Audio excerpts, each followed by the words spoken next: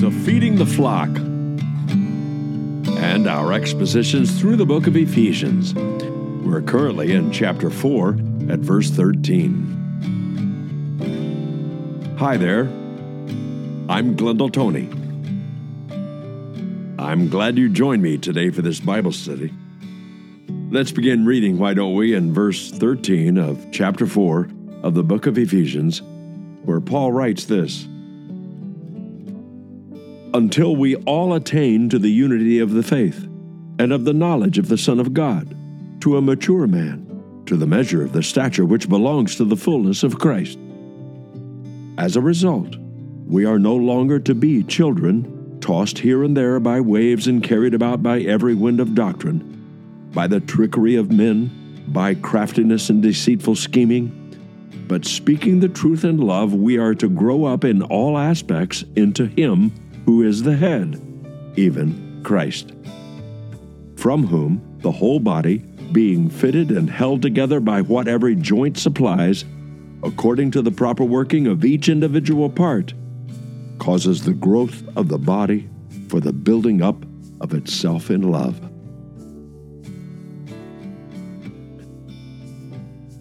So here we are in the book of Ephesians chapter 4, in the middle of this chapter, and we've already talked about the life in the world that Paul begins in chapter 4, verse 1. That is a description of the way we walk, or the way we behave, the way we live out our lives on this earth. And that section began in chapter 4, verse 1. But the first 3 chapters talked about our position in Christ and had to do with those things which are true about us, whether we feel them or experience them or know about them even, but they are still true because they are the work of God that has established us in Christ if we are believers in Christ. If we've repented of our sins and placed our trust in Jesus as the payment, as the substitute for our sins, then we are what the Bible calls being born again. And there are certain things that are just true about us when we have done that, and when we have been brought to saving faith in the Lord Jesus. Now, our behavior in the world is being addressed, and that begins chapter 4 and verse 1. We are in this section talking about the worthy walk. Now, later, we're going to talk about the different walk, or you might call it the unique walk. That's coming up in future episodes in chapter 4. And then the loving walk is in chapter 5, at least the first part of chapter 5, and then becomes the wise walk, and that finishes up chapter 5 and the first few verses of chapter 6. So that kind of gives you an idea of where we're going here. The worthy walk has to do with our unity in Christ, and that's what he established in the first 6 verses. And then verses 7 through 12 of chapter 4 is talking about our variety. And so our unity isn't the same as our variety. And what I mean by that is we're not talking about always being unanimous, or that we are uniform, or that we have some sort of uniformity about the way we dress or the way we think. But there is a unity that's established because of what Jesus has done for us, and because of how we have got to this point or this place in our life to having been a part of the body of Christ. The Holy Spirit has placed us into Christ, and we are therefore one because we are in Him, and He is one. But that does not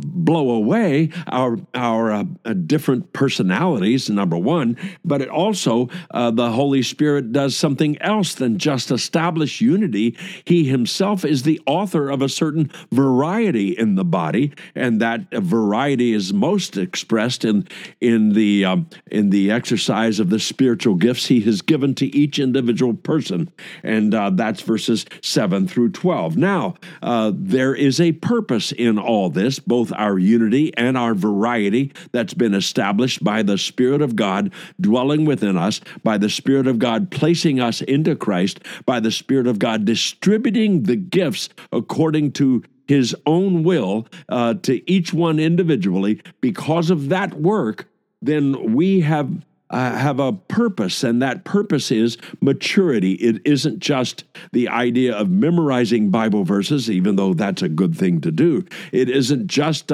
being schooled or educated in the things about the Bible, although that's a good thing as well. But it has to do with growing. It has to do with maturity. It has to do with the fact that we were once in one place in our spiritual life, and we are now growing in our spiritual life. That is a continued process until it is finally and ultimately completed. But this is what we find ourselves with in verse 13. And as you notice, when I began reading verse 13, that is technically the beginning, it is not the beginning of the verse or of a sentence, that is.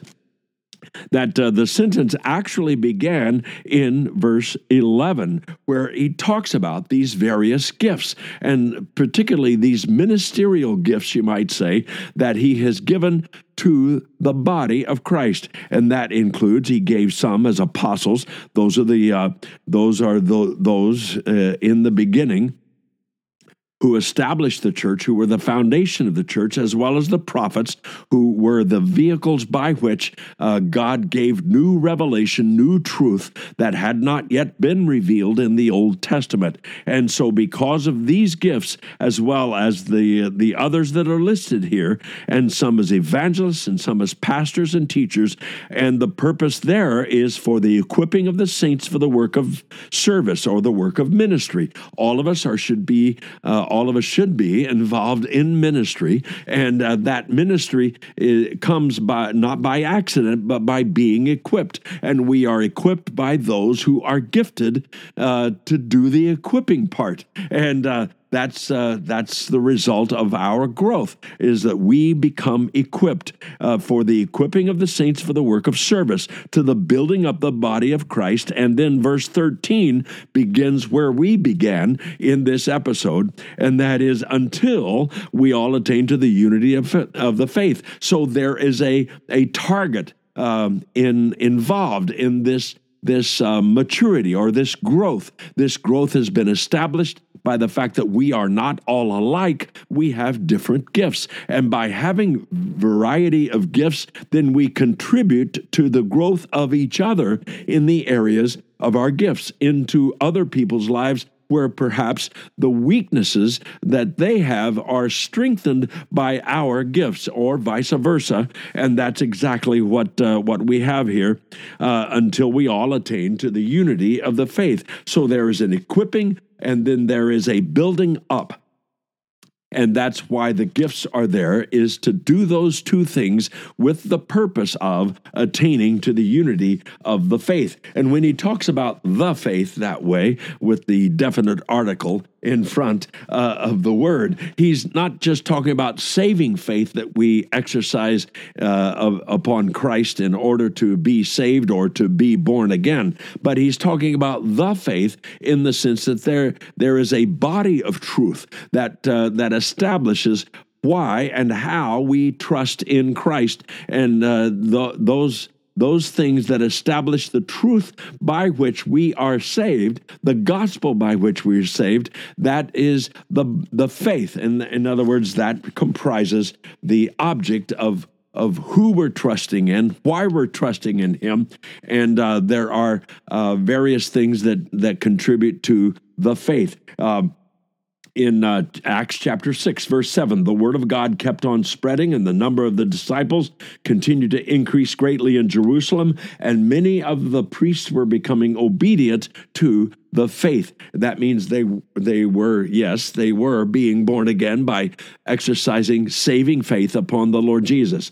But it also meant that they were acknowledging the truth of Jesus' claims about being the Messiah, but being the Messiah who carried their sins with him to the cross. And that was a significant part of their understanding of why they are trusting in this particular person, this Jesus of Nazareth, who took their sins to the cross with him, who rose again from the grave, and who is now giving them eternal life, and that is the faith. And Galatians chapter 1, verse 23 says, but only they kept hearing, he who once persecuted us is now preaching the faith which he once tried to destroy. And that is, of course, the Galatians' understanding of the rumors about the Apostle Paul. And yet they use this kind of language. He has now become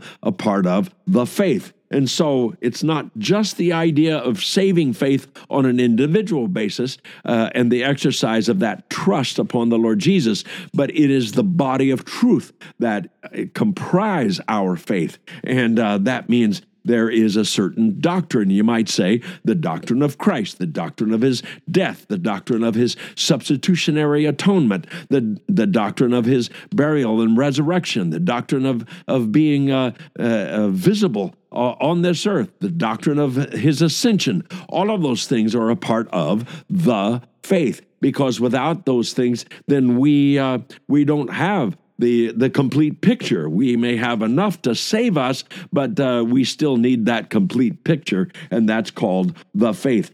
Titus chapter 1, verse 4 says, to Titus, my true child, in a common faith. In Jude, it says, verse 3, beloved, while I was making every effort to write to you about our common salvation, I felt the necessity, to write to you, appealing that you contend earnestly for the faith, which was once for all handed down to the saints. So there is this idea that the faith is a composite of a number of things that we believe in because we've trusted Jesus as our Savior, and those things require a certain amount of agreement. In 1 Corinthians chapter 1, verse 10, it says, now I exhort you, brethren, by the name of the Lord Jesus Christ, that you all agree, and that there be no divisions among you, but that you be made complete in the same mind and in the same judgment. So there is a certain sense in which we come to an agreement about certain ideas that we believe in. Otherwise, if we leave out certain of these ideas, we may disagree about a lot of things. But if we leave out the ingredients of the most essential things, then that comprise our faith, then we are not living in that kind of unity. And that's exactly why we are a part of the body of Christ, and why we have these gifts, why the Holy Spirit is gifting these people to equip us so that we can thereby grow, and as we grow, we attain to the unity of the faith and of the knowledge of the Son of God, to a mature man. So we want to know Jesus. We want to know him. He is the Son of God, and we want to know him. Ephesians chapter 1, verse 17 says that the God of our Lord Jesus Christ, the Father of glory, may give to you a spirit of wisdom and of revelation in the knowledge of him. So now Paul is answering his own prayer for this congregation, that they know Jesus and know him more closely. We're going to take a break. We'll be back right after this.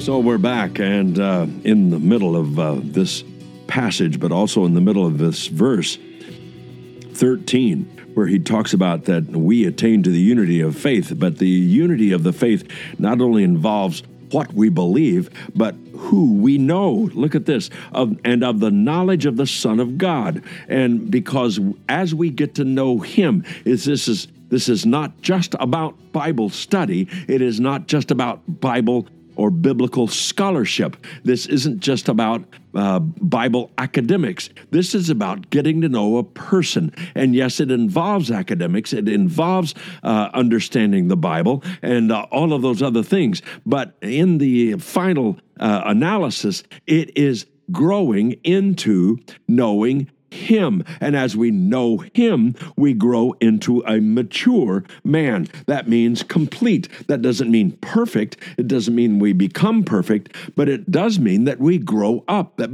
we become spiritual adults, and we begin to act differently because now we have a maturity about us that's significant and that shows out in our character. And that's what the maturity is all about, to the measure of the stature which belongs to the fullness of Christ. You see, Jesus wants to fill us. He is wanting to transform us, and He's going to fill us with Himself. But that takes a little bit of time. It also takes the work of the Holy Spirit, the work of the truth of God in our hearts. That does mean Bible study. It does mean Bible academics, but it also means the Spirit of God taking what we know and what we learn and transforming our character. And it's not enough just to quote Bible verses. It is whether or not you are growing in Christ to be more like Him. And that's what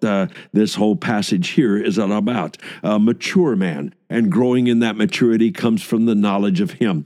Paul understood this. He understood this so completely that he gives almost an entire chapter, but at least a major chunk out of Philippians chapter 3, where he says in verse 8 of Philippians 3, more than that, he says, I count all things to be lost in view of the surpassing value of knowing Christ Jesus my Lord, for whom I've suffered the loss of all things and count them but rubbish, so that I may gain Christ and be found in Him, not having a righteousness of my own derived from the law, but that which is through faith in Christ, the righteousness which comes from God on the basis of faith, that I may know Him and the power of His resurrection and the fellowship of His sufferings, being conformed to His death, in order that I may attain to the resurrection from the dead. So Paul makes this very personal. That's what's involved here. This is a personal interaction. This is not just an educational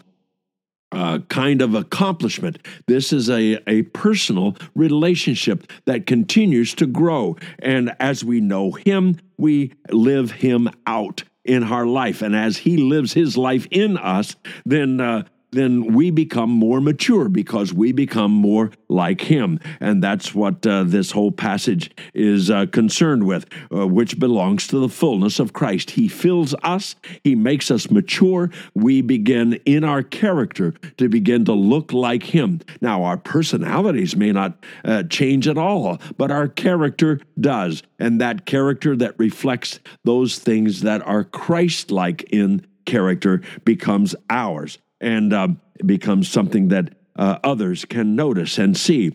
And so then he says in verse 14, as a result, we are no longer to be children tossed here and there by waves and carried about by every wind of doctrine. So he is adding to this, that not only is there a maturity and a unity that is a part of our target, you might say, a part of our goal, a part of what God is set out for us, but also it is to keep us with a certain kind of stability. We need that stability because, after all, if we don't know what we believe, or if we don't know whom we're talking to or whom we're walking with, then this is all kind of useless, and we become victims of a variety of hucksters and scam artists who want to take us down their religious road. And that is a very sad occasion, and Paul wants these people to be protected against that.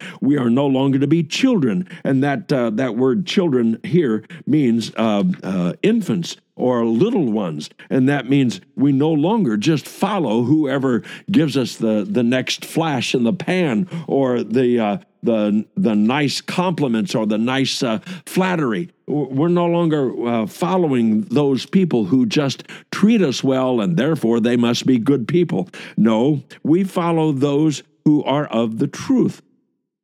And so he says we're not to be tossed here and there by waves and carried about by winds of doctrine. And we're not to be susceptible to those things that cause us to go for first to this and this and this and this other, and following all sorts of ways. We need to be settled. We need to be stable in understanding exactly what the truth of God teaches. And especially because why? Because there are those around who have trickery and craftiness of deceitful scheming. There are enemies of the cross. There are enemies of Christ. There are enemies of Christianity. They are enemies of us if we're standing for Jesus, and yet they want to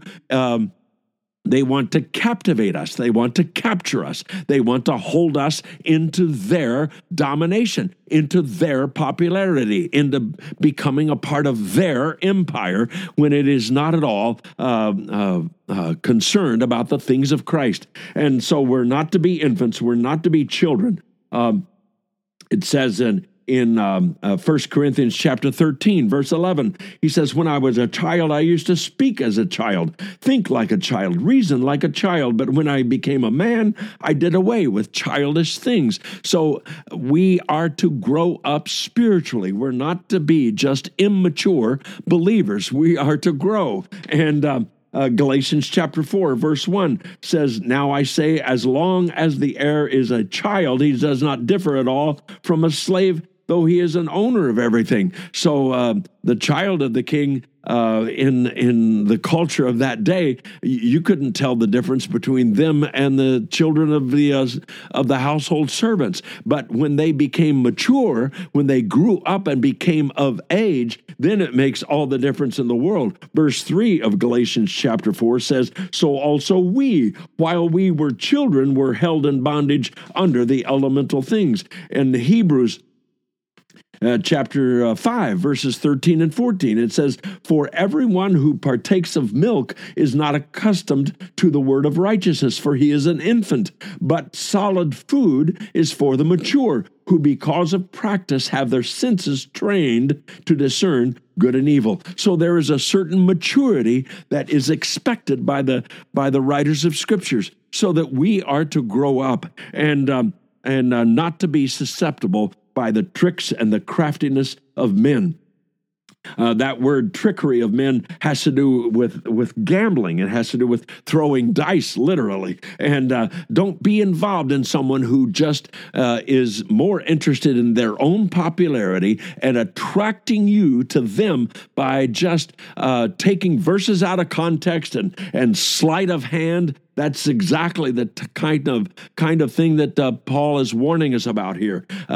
Don't be susceptible to that. Don't follow these people who are just out to trick you into following them, and especially those who are trying to get money out of you just by following them. And this is their methodology. The craftiness is another word, a synonym for this, clever and skillful, a deliberate strategy they have in order to motivate you to believe what they believe and motivate you to follow them and give them your money. It says in verse 17 of chapter 2 of 2 Corinthians, Paul says, for we are not like many peddling the word of God, but as from sincerity, but as from God, we speak in Christ in the sight of God. So we're speaking the truth, it says. Paul says, we're not about trying to peddle God's word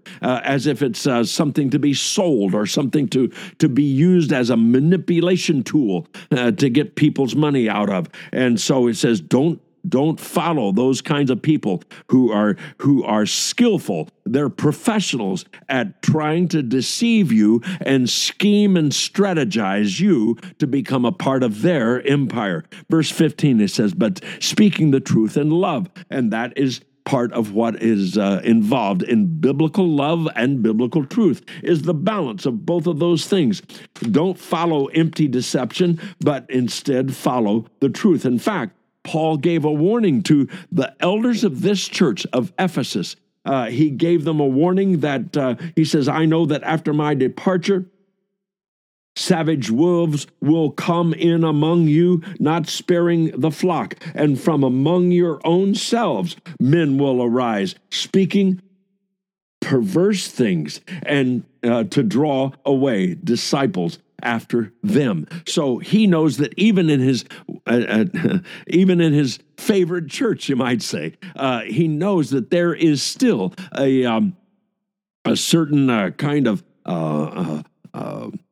a certain kind of susceptibility or a certain kind of vulnerability to the fact of being tricked, of being hoodwinked, of being led astray, of being deceived. And so he knows that there's going to be these wolves, and he tries to warn them ahead of time in the book of Acts. And that would be in Acts chapter 20, verses 28 through 30, where he confronts, or at least he exhorts, the elders at Ephesus. He says, speaking the truth in love, we're to grow up in all aspects into him who is the head, even Christ. We have an image, and that image is Jesus himself. That image is the head of the body, and that is the Messiah, the Christ, from whom the whole body being fitted and held together by what every joint supplies. And he's moving into this biological metaphor, where before he talked about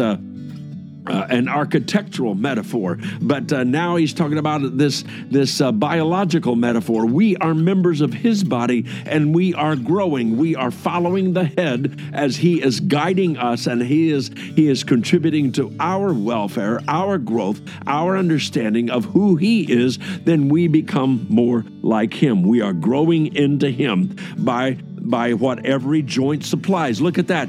A joint means that as members of his body, we are joined together in a certain fashion that produces growth. And that's what he's talking about. Our relationships to each other contribute to each other's growth. And as we grow in maturity toward him. And the proper working of each individual part, that is part of what causes us to grow. Is each of us grows and our relationships grows.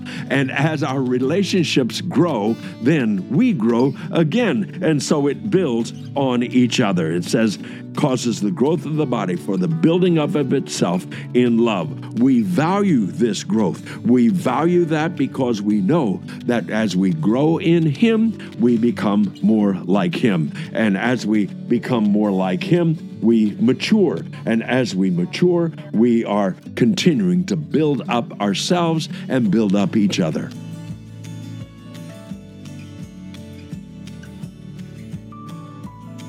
Thank you, Father, for these words that give us a direction, gives us a perspective, gives us a hope, gives us an image of where we're headed in our Christian life and in our relationships to each other as congregations. Thank you, Father, that by the power of the Holy Spirit, we are being made in his image, and that you are using each one of us into each one of us so that we all grow together into him. In Jesus' name, amen.